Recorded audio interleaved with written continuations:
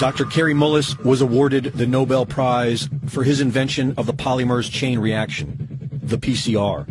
The PCR is a method of analysis and wasn't designed to test for a virus. Mullis explains why. And with PCR, if you do it well, you can find almost anything in anybody. It starts making you believe in the sort of Buddhist notion that everything is contained in everything else, right? I mean, because if you can amplify one single molecule up to something that you can really measure, which PCR can do, then there's just very few molecules that you don't have at least one single one of them in your body, okay? So that could be thought of as a misuse of it, just to claim that it's meaningful. The PCR test can potentially find anything you are looking for, depending on how high you turn it up.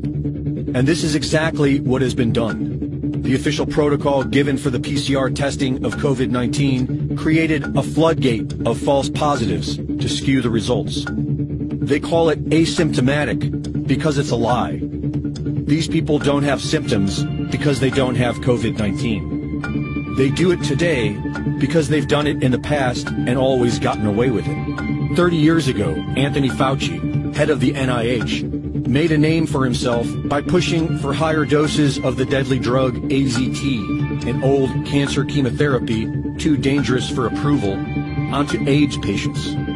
Kary Mullis was hired to measure HIV in people's blood samples with his PCR. He was working under the premise that HIV was the probable cause of AIDS. But when he went looking for the proof, he found there was none. They just made it up. What is that paper? Who do I go to for that? And I looked around, I asked a couple of virologists at that company, and they said, no, you don't have to reference. I said, I have to reference that because I don't know where that came from. How do I know that? And it turned out that nobody knew it. And I was getting really freaked about that. That's when I first started saying, they don't know.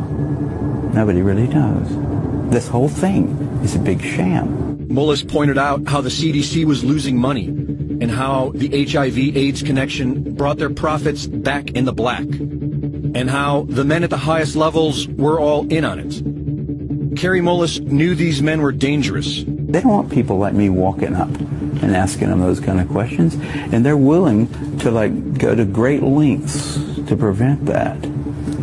They're out on a limb. I wouldn't want to be there with them. But he was still outspoken.